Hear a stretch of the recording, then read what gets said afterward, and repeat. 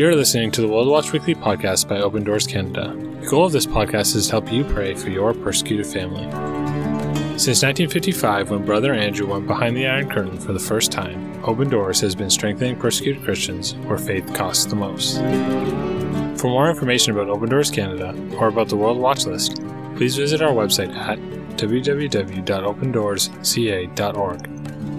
Enjoy today's episode. Welcome back to the World Watch Weekly podcast. My name is Andrew, and we are happy to have you join us today for another podcast focused on our persecuted family. As the situation is developing in Afghanistan, and we continue to hear about it in the news and what is happening, we want to keep you updated. And so we do have an interview for you today about Afghanistan. Now, this interview is with a field partner in the region. And to protect the identity of this field partner, we cannot share their name. And as well, we've had to recreate the interview so that we don't use their voice either. And so Jared will be filling in today for the voice of our field partner, but using their words from the interview. And so without further ado, we're going to jump right in, talk about Afghanistan. And then, of course, at the end, we are going to pray together for our brothers and sisters there.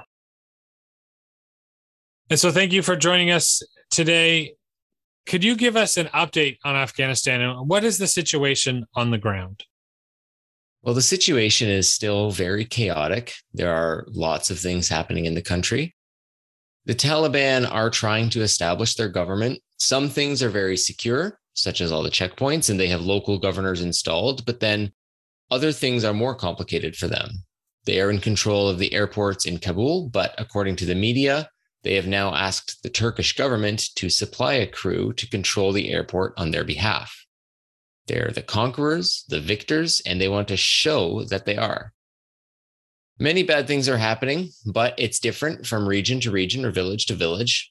It depends on the local commander. What would he do? Some women are already being kidnapped, being taken from their houses, being forced into marriage, although we don't know the exact number.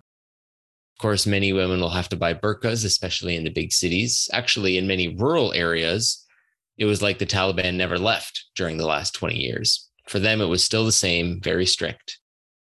In other places, there was more freedom, but now they have to go back.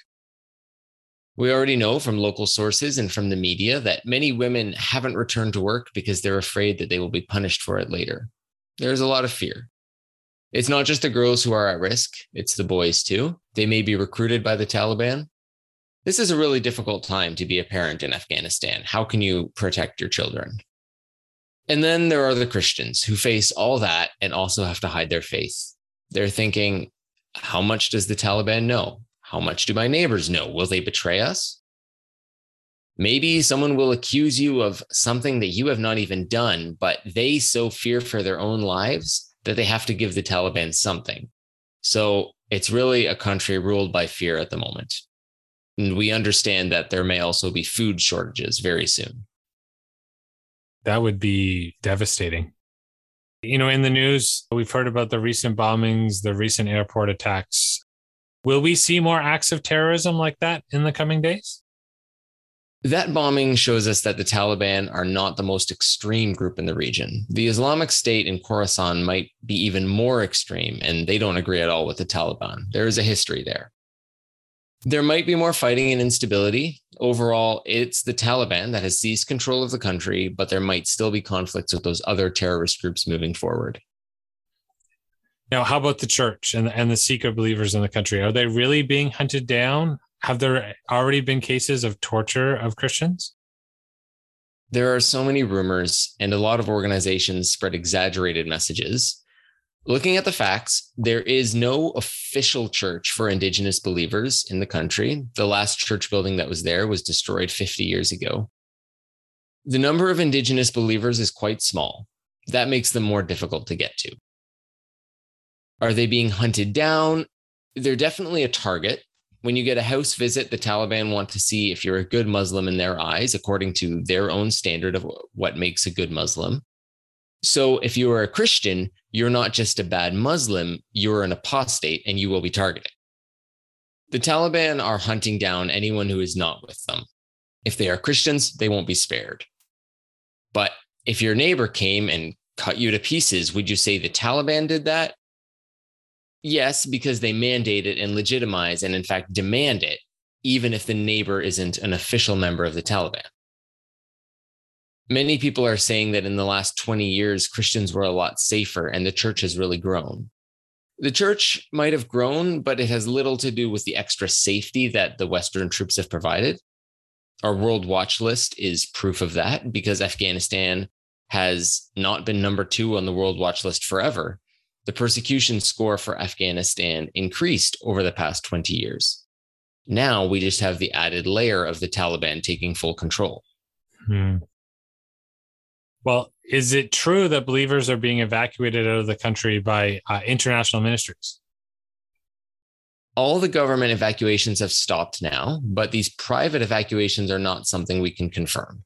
We're not able to say if or how many Christians were able to leave. Of course, like all citizens, Christians are afraid. They might want to stay in Afghanistan because of their beliefs, but want to stay hidden and serve Jesus in secret. Or it might be that they make a run for the border, or they would like to escape, but they can't. All these scenarios are happening. There's one more thing we should point out. There are thousands of people who realize this is one way to gain sympathy. So they are saying they're Christians, but they are not. They're claiming this to get out of the country. This puts a lot of people at risk, even those who are not believers. Well, what will the future look like for those who have fled the country? Life for the refugee is very hard. Most Western countries don't want to take in refugees, or they take in as few as possible. People who have fled will have to go to the refugee camps in nearby regions, although those countries may not be happy with them either. The circumstances in refugee camps tend to be very bad. Winter is coming and it will be cold as well. Their basic need for shelter has to be met. But not only that, what about education for children? What about food? What about prospects? You don't speak the language. You may not know if you can actually stay or if you have to go back, or if you want to go back. Maybe you've been separated from your family. It's a huge human tragedy. It really is. And it's quite sad and definitely something we'll be praying about. Can we talk about our work with refugees? Yes, we do relief work among refugees from Afghanistan through the help of our local partners. We have to be very strict to protect the partners that we work with, so we can't comment on that any further. Well, we do know that the most important thing we can do right now is to pray. And so how can we pray for believers in Afghanistan? The number one thing is for survival and safety. This is the physical thing. The spiritual thing is that they would trust in Jesus, rely on him, and that we will be faithful to the end. Some are afraid that the end will come very soon, and they would like to stay faithful in that moment. If that's realistic, if they are likely to be killed, nobody knows, only God knows. But we hope not, and we're sure that the church will survive, but it's going to be very difficult. One local source once told us, "It's only thanks to you, to your prayers, that we're still here. If it had not been for your prayers, we would have been long gone, because the situation is very difficult." Well, I can think of no better call to prayer. And so let's take a moment right now and let's pray for our brothers and sisters in Afghanistan. Heavenly Father, we come to you in Jesus' name, and we ask that you would protect our brothers and sisters in Afghanistan.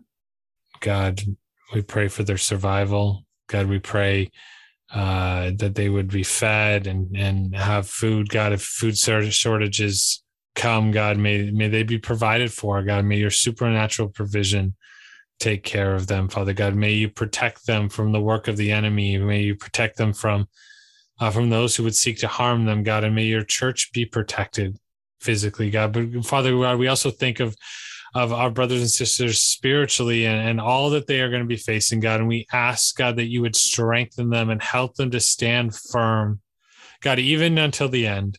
God, we pray that the end will not come soon, but if it does, Father God, may they be faithful even in that moment. May they be faithful to the name of Jesus Christ. May they be faithful to their Lord and Savior. And so, God, we ask that you would strengthen them. We ask that you would encourage them today. Father God, we know that, God, that you said that on this rock you would build your church, and the gates of hell would not prevail against it. God, we know that many things are coming against your church in Afghanistan right now, but God, we pray, God, that we believe and know, God, that the gates of hell will not prevail against it. Father God, that your church will remain. God, and we ask, God, that you would strengthen it today, God, and that your church would stand firm in the faith of Jesus Christ, God, and that they would know, God, that you are with them. God, may they not deny your name, Father God, but may they continue to hold fast to you, God, even as tribulation continues and grows in their lives. Father God, we ask that you would keep them. God, we don't know their names, we don't know their faces, but God, these are our brothers and sisters, your children. And so, Father, we ask all of these things in Jesus' name. Protect our brothers and sisters today. In Jesus' name, amen. Thank you so much for joining us for today's podcast. We do hope that you enjoyed it. We do encourage you to follow us on social media to stay up to date, get all our latest social posts, blog posts. You're also hear about any upcoming podcasts. And so you can follow us at Open Doors Canada on Facebook, Twitter, and Instagram. Thank you so much for listening today. We'll see you next week. Bye. Thank you for listening to this episode of World Watch Weekly from Open Doors Canada. For more information on how to pray for our persecuted family, please visit our website, www.opendoorsca.org. Click Get Involved, and then click Prayer.